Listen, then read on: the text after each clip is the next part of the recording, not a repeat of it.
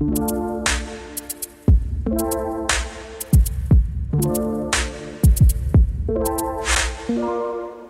everyone, I am Stephen Drew from the Architecture Social, and today it's a Friday, but we're going international because it's all about being connected to people worldwide, and that's what I love. We're online, you can meet people all the time from different backgrounds, different walks of life, which is equally inspiring. So today on the Architecture Social podcast, I have a fantastic guest, Evelyn Lee, who is all the way from San Francisco, California. I was just looking on your LinkedIn there.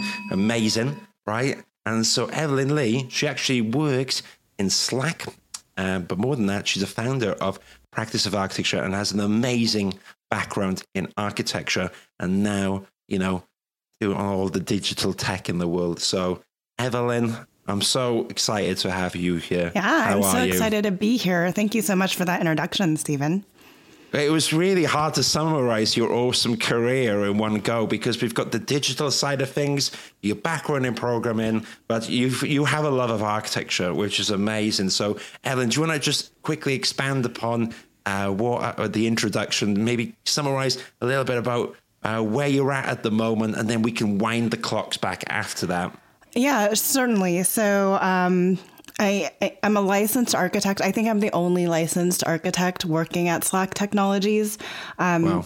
We have 3,000 people there, but I actually work on the employee experience side. So how do we inform a better employee experience for our employees going forward? And a lot of the work that I am focused on right now is what does the future of work look like, right? Slack, in spite of our tool, we were only 5% of our company was remote before the pandemic. So Really? Now we've made this declaration, this public declaration that we are a digital first company. So we're still trying to understand and really define what that means for us and what that means for not only our office space, but how we continue to grow what the office is and how we work together as we become more distributed. Amazing. And so for anyone that hasn't used Slack before, I've used it for a few years. It's a great platform to talk to people online. And as you said, it's really interesting to see from the use that you're involved in the user experience of it. And I will say on the record, I always felt it was quite slick. So I reckon you're doing a pretty good job in there. But let's wind the clocks back. So while you're in that digital technology space at the moment, so you studied architecture, and I can see that here in your background, because I've got LinkedIn app as well. You've got so much experience where you volunteered in the AIA and all that involvement. So do you want to just start back on many years ago? So at some point you felt like you wanted to study architecture, right? We all had that thing. Right, absolutely. Where did it start with you? I think I was one of those crazy kids, right, that I knew in fourth grade, the story goes, and I'm glad this is an extended new audience for me because I know I've told this story before, but, fourth grade, my teacher is like, draw your dream house. And everybody tends at that age to draw an elevation, right? But I immediately remember drawing in plan, and this might give my age away, but like putting a Nintendo in every single room, not even a Super Nintendo, right, to play with. So that was kind of my first experience of it. And then from then on out, every time we went to the grocery store on the weekends, I would pick up these, those plan magazines, and I'd just flip through them.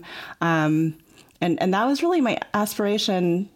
And I knew from a very young age that I always wanted to be an architect. And then, of course, I think after you get to what the realities of that really entails, and finding out more, that's when I began to question my career path. But I went and got my Bachelor of Architecture. I went and got my MArch from SciArc, mostly because I wanted to come back and teach, which I haven't had the opportunity to do in a formal education setting. And then I went into practice. So I worked for a big box, a firm doing big box. So I know if you walk into, I don't know if you guys have Home Depots there. I don't know what the equivalent would be. Similar.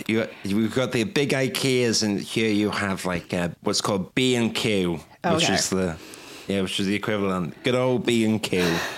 Okay, so I would like be able to probably walk into B&Q, tell you where every single rack is located, whether or not the restrooms have been mirrored. And then we always joked that there's some sites that we delivered cheapo depots because it was like just out of box with like no frills. And then, some sites we got to actually do, I don't know, EFIS details, which was more exciting. So those were not the cheapo depots. And then I did community buildings and schools because I thought that was going to be so much more fulfilling than big box stores. And I felt really disengaged because architects want to be able to design for the end user. And I felt like I never got to talk to the end user, even though I was doing schools and colleges and community buildings. So I left. I went and worked for a friend who was running a nonprofit organization called Public Architecture. It's since dissolved, but at the time I ran a program that asked architects to give 1% of their billable hours towards the public good pro bono. We did have some international representation on that list, but if you think about it, that means collectively we would have formed the largest pro bono design agency there is for architecture design. And my experience there was that it was 2006, 2007. Architects were doing really well at that time. They were more than happy to give their hours away, but the nonprofits didn't understand what architects did, which I think we can all relate to our clients not fully appreciating our full extent of our capabilities. And I realized I didn't have the vocabulary, that I needed to kind of really talk about our value to these potential clients and how we can integrate and we can come in before you even decide whether or not you need a building, and we can change their existing space to get more money from founders or to support their operations better. So I went back to school, got my MBA, got my MPA, came out and joined an architecture firm that had a strategy group. And I helped lead that strategy group for 5 years. And what was really interesting was it was a medium-sized firm. And they developed the strategy group because they believed architects get involved with their clients too late in the process. Usually we're invited when an RFI comes out, or an RFP comes out. That's our first engagement. But how can we help them decide whether or not they even need to go to an RFI and RFP, better understand how they use their spaces and get in ahead of that decision-making process? And that's where the strategy group came in. So we did everything from replan library systems, like help reprogram library systems in communities, to help restructure entire school districts, helping decide actually what elementary schools to close down in a district. That's pretty contentious.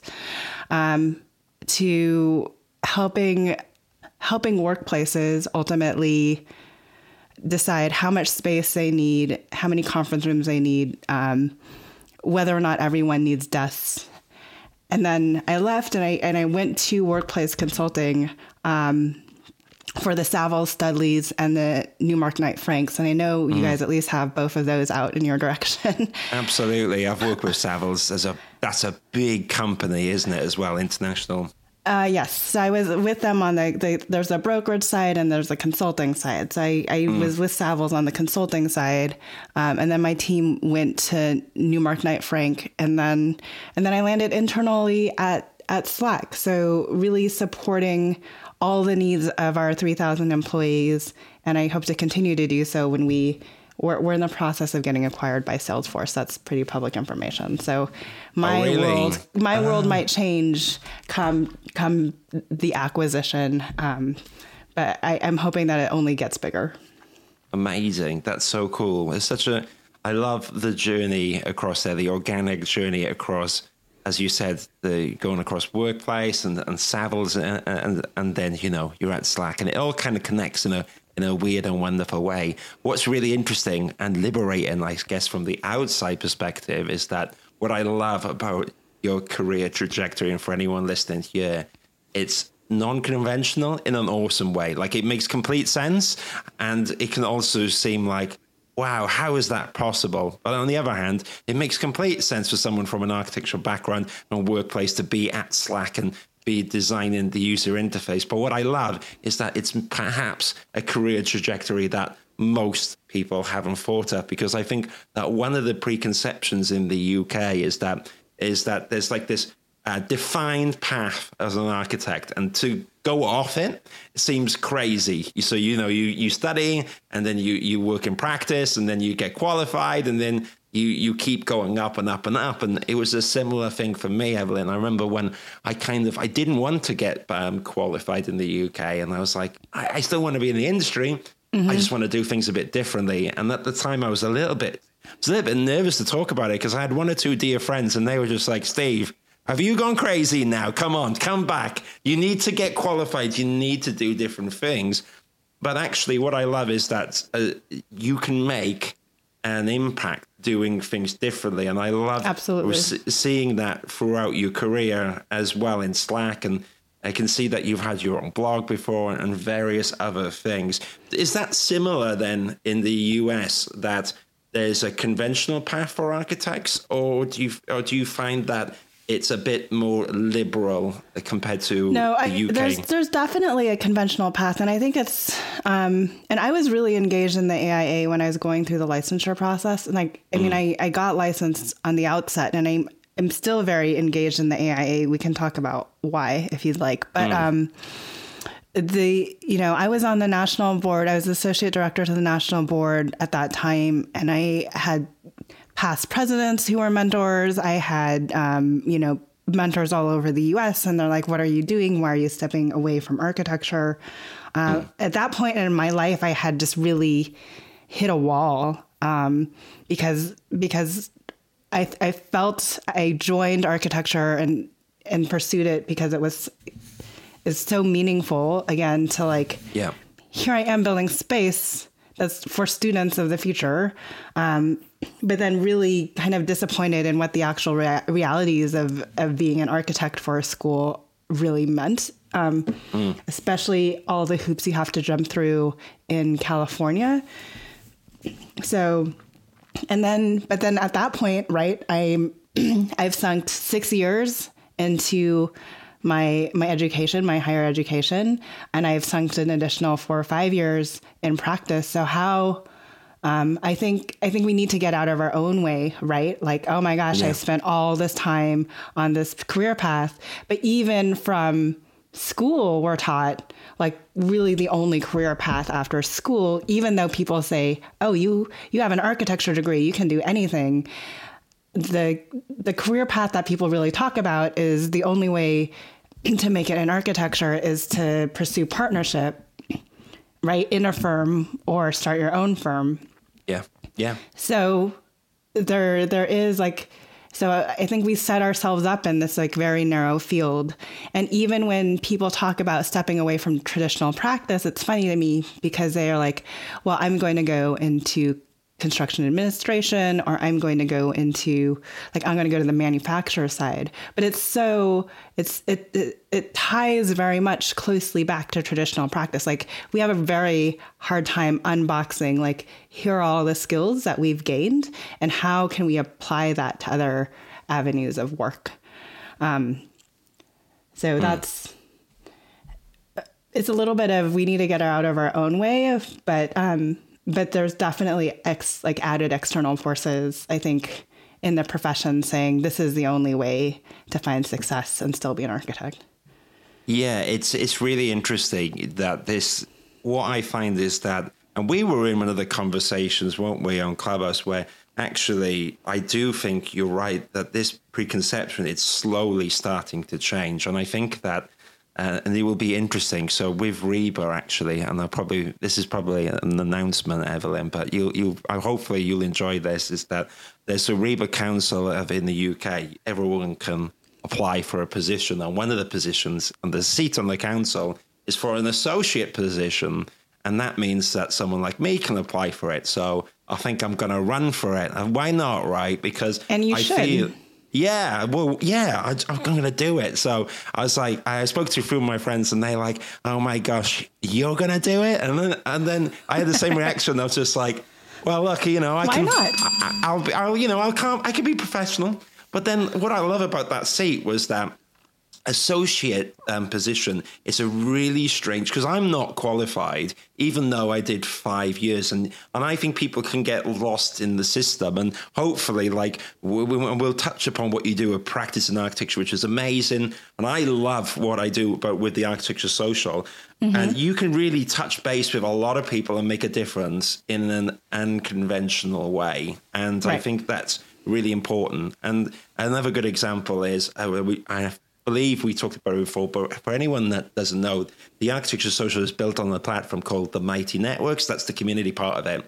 And it was really interesting that the person who designs it is actually an ex-architect as well. So I was watching his update, and he was like, right, so here's my demo of a conceptual community called Californian Architects, and here's all the updates. And when I was watching it, I was like, this is the Architecture Social. So I reached out. He said, oh, that's great. And it was a really, really small world. But I love the fact of that architects and architectural professionals, architecture students, you can go and do amazing stuff. And actually, one of my best friends was studying architecture. He is a front-end UX designer in the UK. So, and it was interesting. He said that because of his design skills, he could approach tasks that not a lot of the programmers could do. And it had an immense value in the role. And like you said, while architects can transition to client side, they can work for a developer. Actually, I love what you're on about, because you're right that is different, but it is close as well. You can also do amazing stuff as well. I actually know of a hairdresser that used to be an architect, and because of the way because he was an architect, he would cut hair in sections, and it's so differently, and maybe that there's like a little part of that, and maybe there was marketing part of it. I love the fact that he brought his past into a current business, and it was highly successful. Why wouldn't you want a haircut by an architect, you know? Yeah, absolutely. Well, I mean, yeah, so I love this like liberating vibe, and that's why I find really inspiring from what you've done. If you don't mind, I would love to talk about the practice of architecture for a bit as well, because there's so much going on with that. You've been doing it for 8 years, which is amazing. And kind of you do it in addition to what you do on Slack as well. So for anyone that is not familiar with the practice of architecture, do you want to tell us a little bit about what it's about first? Yeah, and the practice of architecture has gone through multiple pivots, right?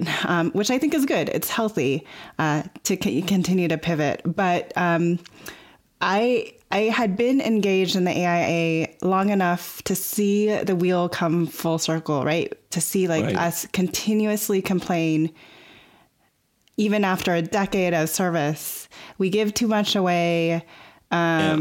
You know, like all the things that you usually hear architects complain about.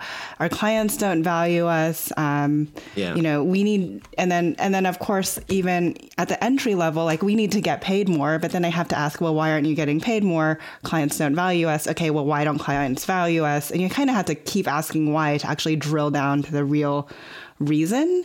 But you know, for me, the practice of architecture is really, and I've said this a few times, and you can find it probably in print on Archinect, I think, but I've opened up some talks saying, you know, the practice of architecture is 3 recessions away from being extinct, because, and there's no real science behind that, but it's the notion that every time we fall into a recession, because architects are subject to one of the most historically cyclical economic cycles ever. There's always time when our clients are building. There's always time when our clients aren't building.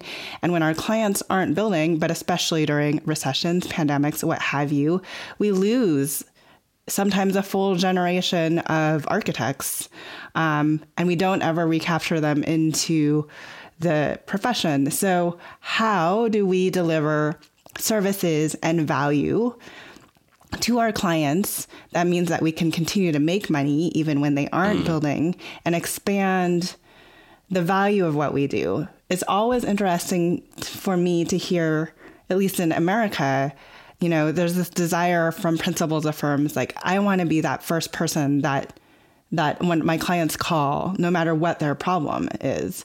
But unless you're delivering on a wider value proposition, you're never going to be the first person they call unless they know that you can respond to problems outside of just purely their building needs. So it's expanded, right? Right now, we're really focused on helping firms transition successfully to a more flexible work after the pandemic.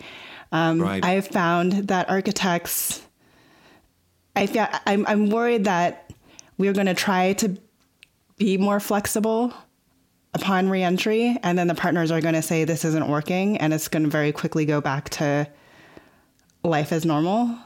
Right. Okay. I can see that as well. It's a 50-50, isn't it? It's like because what I would say, Evelyn, in working in recruitment is you were right. Before the pandemic, I would speak to a few talented people, and they were like, "What do you think about the possibility, Steve, of me working remotely?" And I used to say to them, with a smile and a wink, I used to say, "Keep dreaming, my friends. I mean, right. I know you'd love it, and I know that you could do it online, but it's not me. It's the practice owner who sets the terms of engagement." And I would find that even part-time roles were really hard to get. You had to be like, you would know the business owner for years. You built a rapport, right. And perhaps it was, a mother who was, picking up kids and stuff. And it was only because of the wealth of rapport that's built over the years that maybe you would get this situation. Right. Or you've had to worked in a firm for 10 years before they allow you to go work. Yeah, exactly. And even in this part-time role then, I would say, and look, we're talking in an abstract sense, yes. Based upon anecdotal sense, based upon my experience in recruitment. But what I would say is that the downside then of these kind of flexible roles is that I think that the psychology was that you were indebted to the employer, and therefore actually people in these flexible arrangements, they wouldn't get paid as much. And I think that what's interesting, the one good thing about the coronavirus is that it completely smashed it out of the park for that. I mean, it was awful in one sense that recruitment, and when I was in it, it died. And, I was on the government scheme, and the upside of that, though, is it brought out creativity, and that's where the architecture social came. But in terms of architecture, what's interesting is it completely smashed the perception of we have to be in an office, because businesses were still doing deadlines, they were still getting to places, and there was things going out the door, and there was less projects, but businesses didn't collapse, and actually a lot of people I spoke to, there's one or two directors that they were like, "Steve, I love it because I'm not spending an hour traveling to a meeting and just to be there, and an hour back, I can get what I need to do at home." And actually, it was interesting that most employees would work harder at home just so that they could keep working at home. And it wasn't the opposite of everyone thinking they're going to be watching, stuff on Netflix and doing the washing machine. Things were functional as normal. But to bring it back to your point now, this in the UK is very timely, where there is, I think that now it really goes down to the practices beliefs. And so there will be a few companies that are like, you should come in, basically. And then I would be really interested to see the ones that as you said, the emphasis is on you should come back to the office full time or part time, or maybe it's okay not at all. But I have a funny feeling, and call me the cynic in me will think that what would be interesting is to see if that there's a unconscious bias, a preference towards people that will work in the office full time than those who want to work remotely. So you're right. I don't have the answer, and we're on that cusp. I think it will be interesting, though, to see where it goes, because it is uncharted territory now, isn't it? Where we know that we can work remote, and we know that's a possibility. At the same time, though, there is something nice about going into the office. But where's the line? And so it'll be really interesting, new territory. Yeah, and I think I see a lot of architecture firms trying it, but doing so haphazardly, right? Like they're not setting up all the tools they necessarily need. Like they're not necessarily investing in all the tools they need to have this collaboration happen no matter where you're working from. Or they're not, or they're like, oh yeah, we kind of have this flexible work policy, but they're not necessarily fully committing it to it from a leadership perspective. So they might say, yeah, you can come and go as you want, but me as a partner, I'm always going to be in the firm. The managers are going to always be in the firm. So the behavior says you really, if you want to go anywhere in this firm, you need to be in the firm, even though we've said we have a lenient, flexible work policy. So that's my biggest thing. And again, I think it's architects getting in their own way a lot, right? Like we tell our clients to reimagine how they walk through three-dimensional space, but heavens forbid, like we reimagine how we bring on new graduates and mentor them from a remote position. You know, they're like, we need to throw them into deep end. They need to be fully immersed and picking up on all the subtleties that's going around in the firm.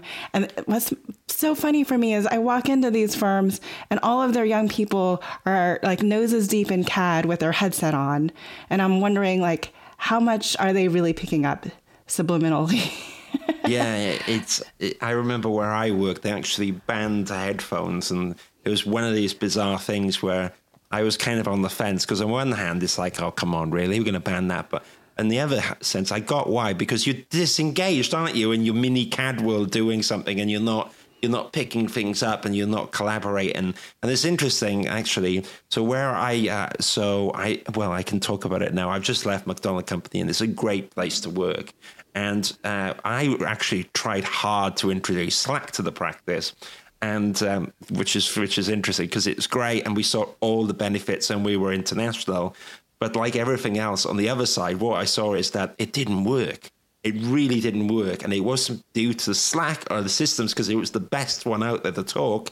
It relied on people participating, and so we had the opposite effect of it. It was just, so I set it all up, and it's like, hey, it's amazing. It's a section. Here's this. We've got the architecture team, we've got development, and we can put news. And what's clever about Slack is you can get webhooks in. And so I was all there with all the info coming in, but no one used it. So it was like the opposite, or the digital version of what we're on about now, because, and with that, actually, what was interesting is I had the managing director on board, but what I forgot, it was people's behaviors and preconditions, and so it was the interesting thing. And you're right, where I wonder in terms of architecture practices, it's the same thing of you can introduce tools to emulate this stuff, but really people have to be on board, and it kind of has to work. So it's a really catch-22 thing. And I think, like, in terms of the offices, it will be really interesting to see. And so the company that I'll be joining, they're going to have, so I will be working in, in an architecture practice, helping them find people on board. And so part of the reasons why I've taken this job, Evelyn, is that I find it a really interesting challenge in terms of how do you attract the best kind of people, and how do you foster the culture? So on paper, it seems like I'm just finding people, but like you said, it's really deep in the roots, because one of the things that was great so far is, and we'll see how it goes when they get there, but the practice has been super encouraging about culture, because actually culture is how you retain the best people. And a little bit about, when you were talking there earlier about, the practice not trusting people, or they've got to come in, actually, I think those companies in the long term lose, because people go, they get burnt out, they go somewhere else. And actually, if practices can trust the people and give them a framework to thrive and engage with others, and also feel inspired and can inspire others, people are more likely to stay, which bizarrely why I say bizarrely, because what's interesting is most businesses don't see the financial gain on keeping people happy. It's like, oh man, do we need to pay for a fruit bowl? That's expensive and all this stuff. But actually, I'm like, if you want to get a recruiter to replace someone, it's so expensive. It is. And you've been on that side. It costs like $250 I don't know, Gallup said 250% of a person's salary, like every time you have to go replace them. If you think about the bringing on a recruiter, the hours spent off of projects to go through the interview process, right? And then training them up even to company standards after you bring them on. So. Yeah, it takes up a lot of time. And you're right. There's so many facets in hiring people. Is an extremely tight, and no one likes recruitment. As in, and hiring can be an amazing thing, and you can get excited and you want to bring someone on, or it can be a total headache. And I'm sure you've been in that position, Evelyn. As you know, when you're trying to find the right person, or you got the budgets, and you need to get on board the directors, and there's so many factors involved. It can be amazing, or it can be a nightmare. So I like to use the term, it's a job in its own right, which you got to do while you do architecture as well. But I think we'll all have to watch that space really on how it shapes up. Maybe we'll have like another podcast in like a year's time where we'll be like, hey, it went really well. Or we'll be like, oh no, you're right. We've got 2 more recessions before the extinction. But so let's talk about a few of the things, like literal things on Practice of Architecture, because I had a quick look on Instagram and I saw what you're up to. And one of the new podcast episodes, you've got a guest key speaker who is from Boston Dynamics. Is that right? Mm-hmm. That's so cool. Yeah, I mean, so Brian Ringley, we just launched his episode on Thursday. So we launch every Thursday, U.S. time. Actually, I don't know when it goes live. We'll just say every Thursday. We launch a new episode, and we're shooting for 40 episodes this year. Wow. But yeah, Brian. So we have a whole series focused on architecture where we bring on people that have an architectural background. They may or may not have gotten licensed. In this case, Brian didn't get licensed, but he has landed on the robotic side on Boston Dynamics. And because of his background in architecture, he actually helps build that relationship with contractors and kind of what can spot the robot who... So cool. Just Google Spot the Robot. I'm sure you've seen Spot on YouTube somewhere.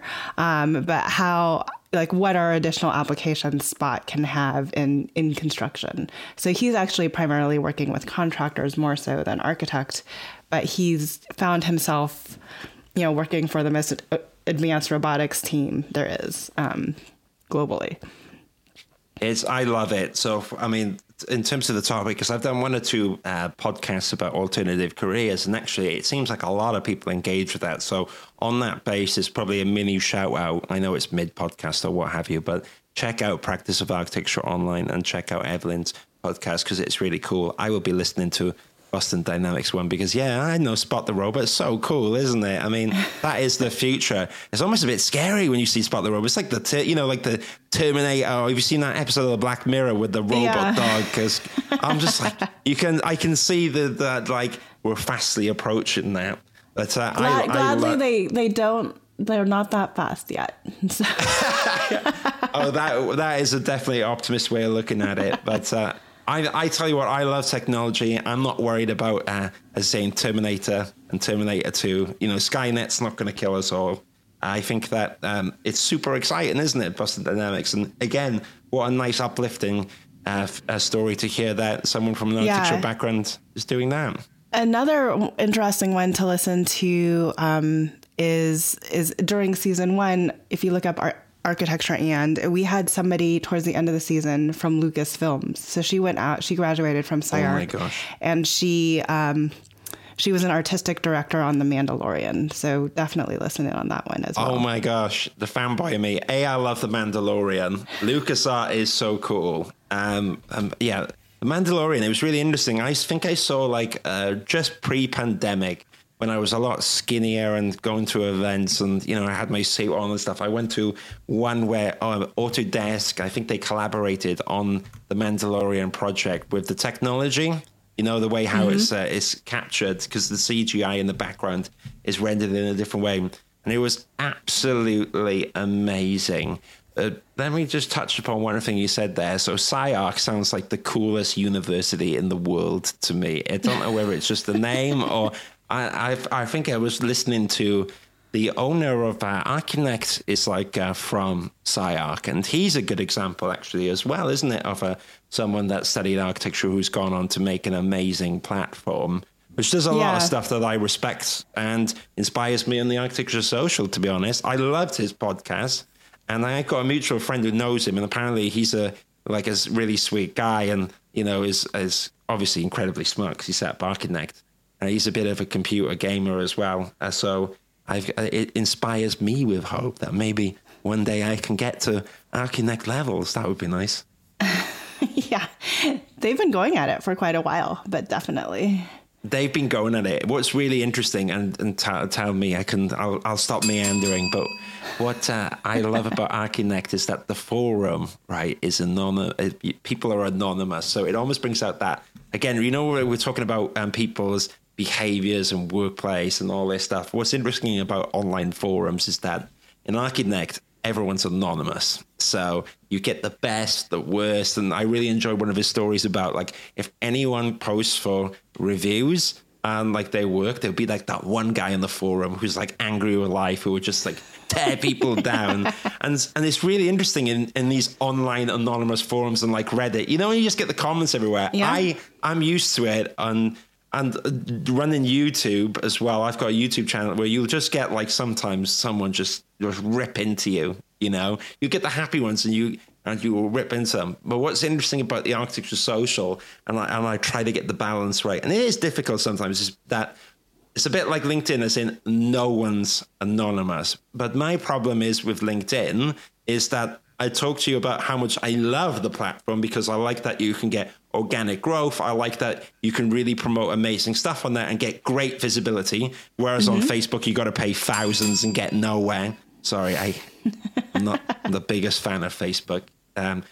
Evil corporation. I like LinkedIn for that aspect. I just found that some of the content is a little bit boring. It's and as in, to be informative, you don't need to be dull. And that's why I try to do the bells and the whistles and all this stuff. But what I love about with the practice of architecture, it does have quite a fun tone in it. So, Evelyn, I've got my mini rant out of my system about Facebook. What is next on the agenda for yourself and practice of architecture, potentially?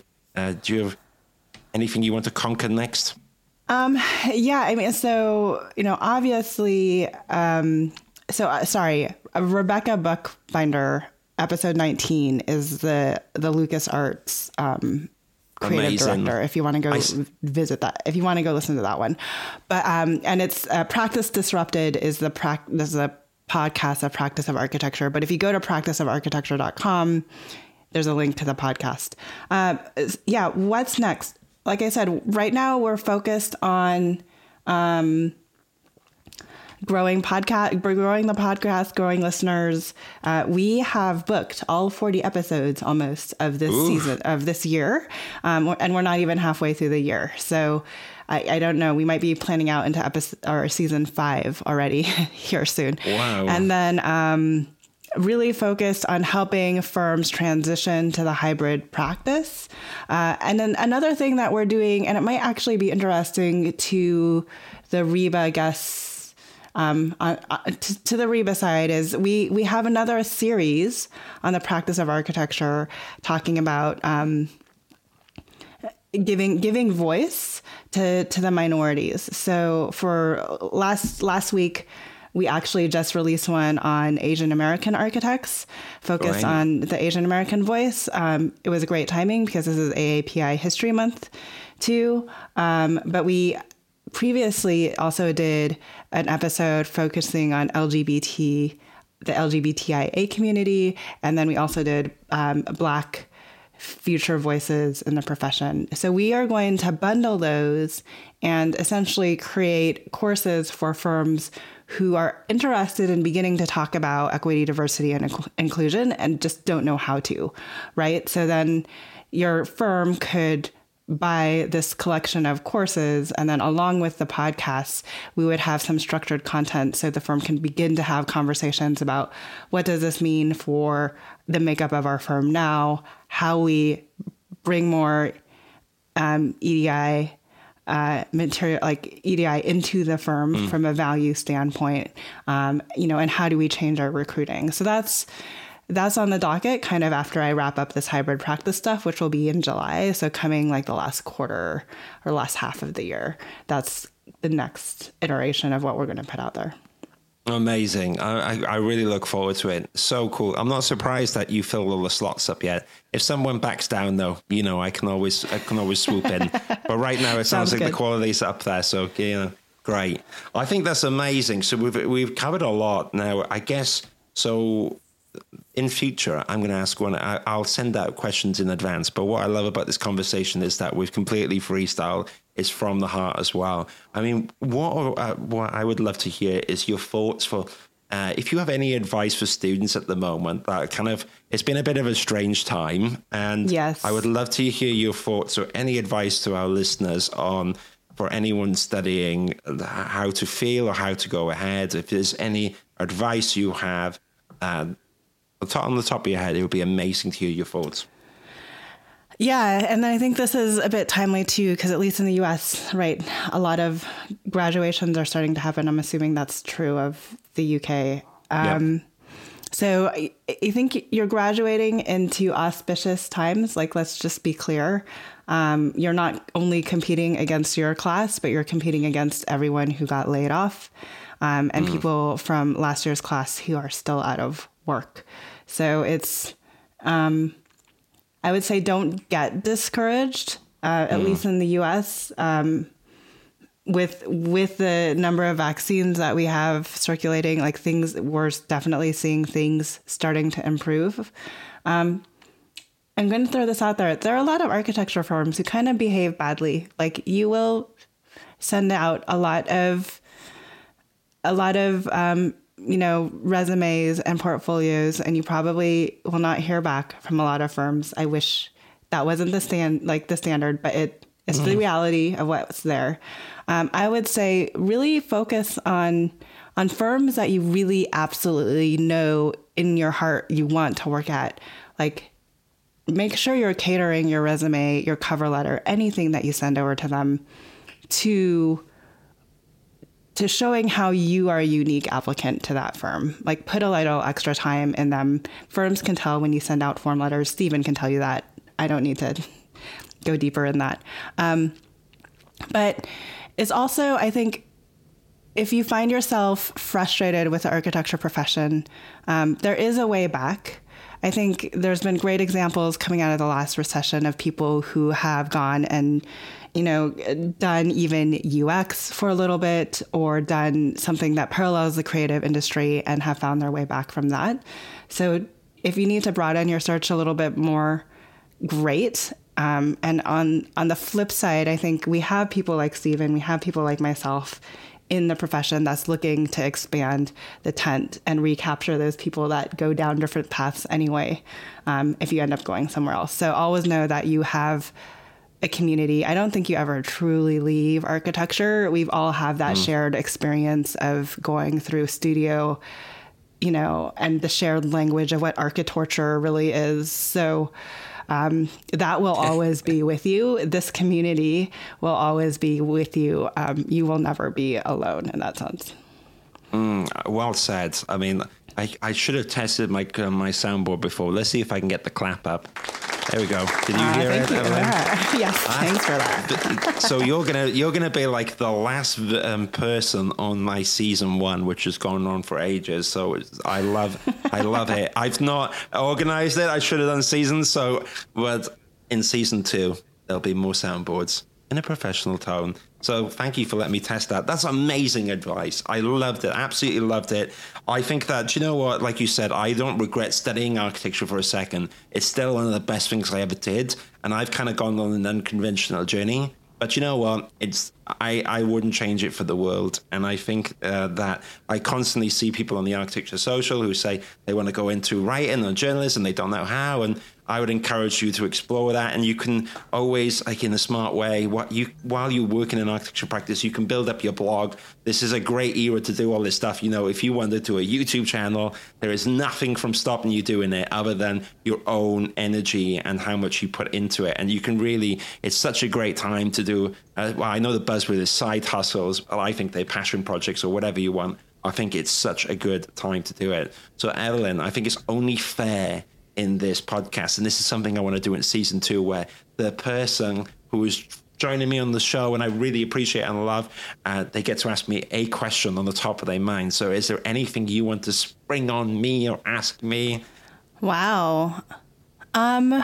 What is your hope for the future of practice? Like, and we could go far out, like 10, 20 years. Has practice evolved, and how?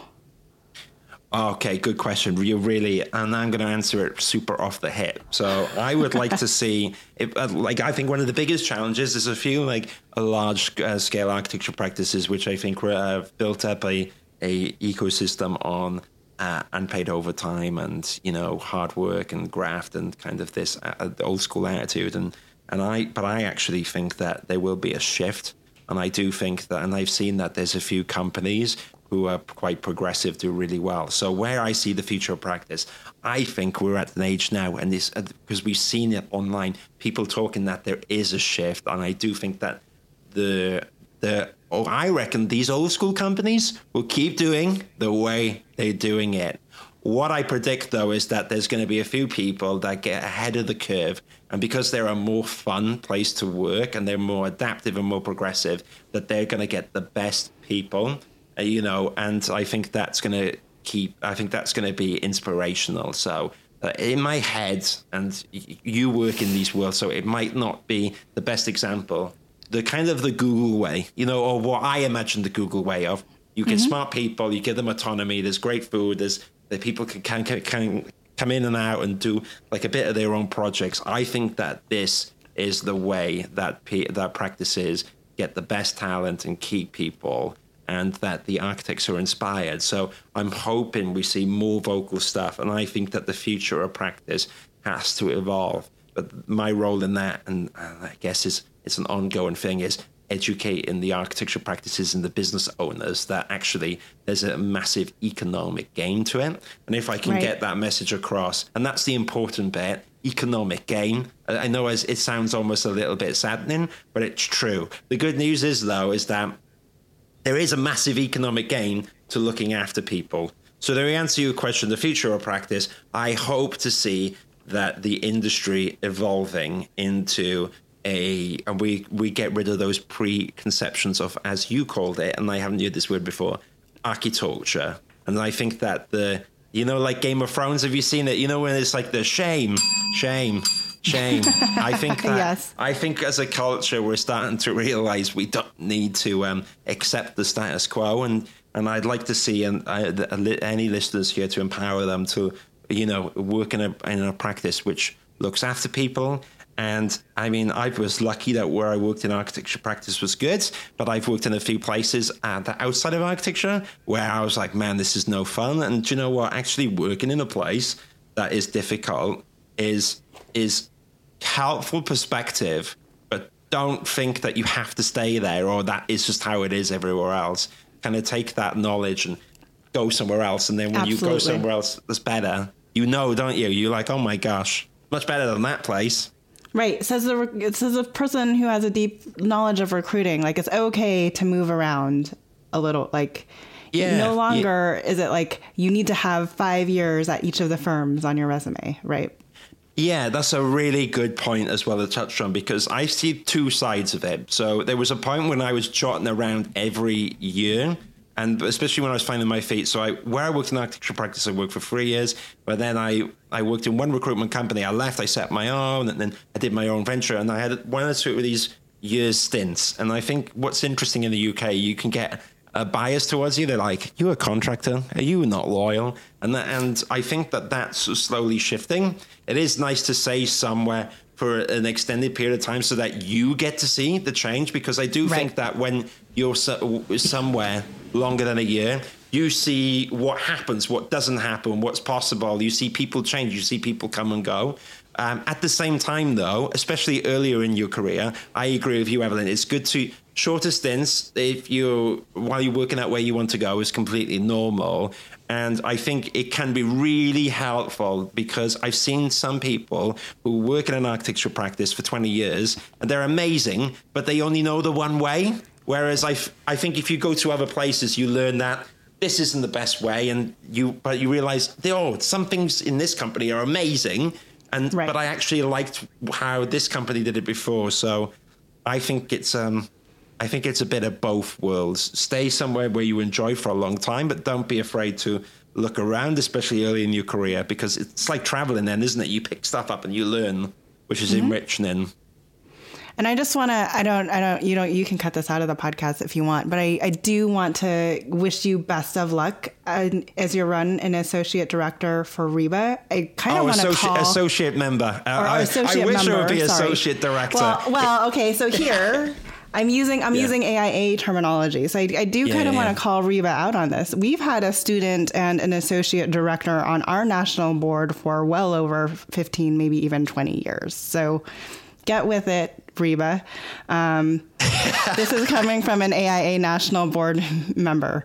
So yes, I'm glad they're taking these steps. It's steps in the right direction. But we also had a policy that called out, like, we have it written into our awards that there's a declaration that all of our awardees have to sign saying that they do not have unpaid interns in their firm. You have to sign this declaration in order to be a part of the awards process. So another step that RIBA could potentially look at taking. Yeah, I think they're aware of that this needs to be addressed. And don't worry, everything goes in the podcast. And hey, I don't worry. I've outed myself anyways. You should be a director, though. It shouldn't just be an associate member on the. You should be a full. Whatever associate they put in that position should have as much weight as the oldest person on the RIBA board. I agree. And don't worry, you know me, I'm not the quietest person ever. I will be respectful, but I will make a presence known. So, and don't worry, I've outed myself to RIBA. And you know what? They were really nice. So I speak to RIBA Education's a particular team in RIBA because they are a big company. And RIBA Education, I do admire a lot. And I've spoke to them and they really want to make change. And as you know, and I know, though, it's one thing to say that it takes a while in a big organization. A good analogy I like to use is like a big organization. Sometimes it's like the Titanic, whereas a small company, you can move around like a zipper boat. But getting change in these big companies takes a lot of time. I know, but we're like, well, our membership has slipped, but AIA at its prime was over 95,000 members large.